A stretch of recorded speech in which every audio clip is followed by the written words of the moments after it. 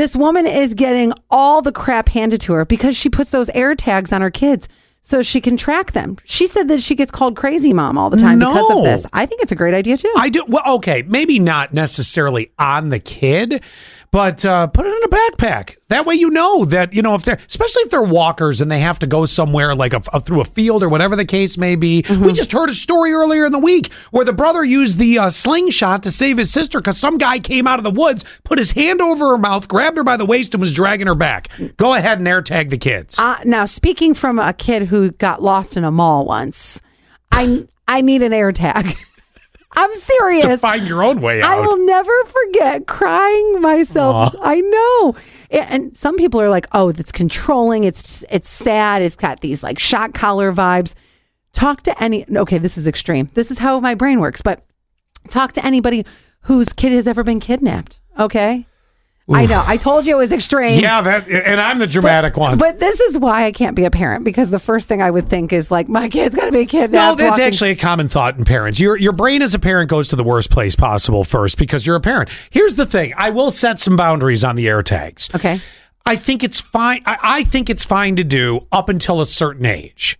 In other words, you start getting around. I know you're thinking now I can figure out where the 13-year-old went. No, that's a little different. You're becoming a codependent. No, I thought that same exact thing. And then I thought of one of my girlfriends, and she has all of her children share their location with her on their phone because they drive, they're in sports, things like that. That's different. It becomes more of a voluntary thing as opposed to you're tagged. Oh, I don't think that they probably love it all the time. Doesn't matter if they love it. It's just the house rule. I need to know abouts where you are. Right. So I'm saying up to 13, throw an AirTag in the backpack or, whatever the case may be. Mm-hmm. Then as they start to experience a little bit more life independence, I'm fine. If it's like, well, send me a location when you get to where you are.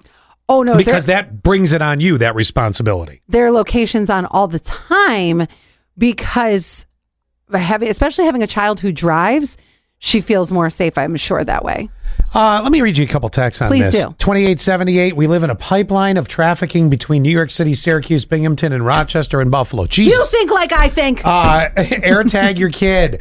Kids are being made off all the time around here. Yeah. Sure. I mean, it's possible.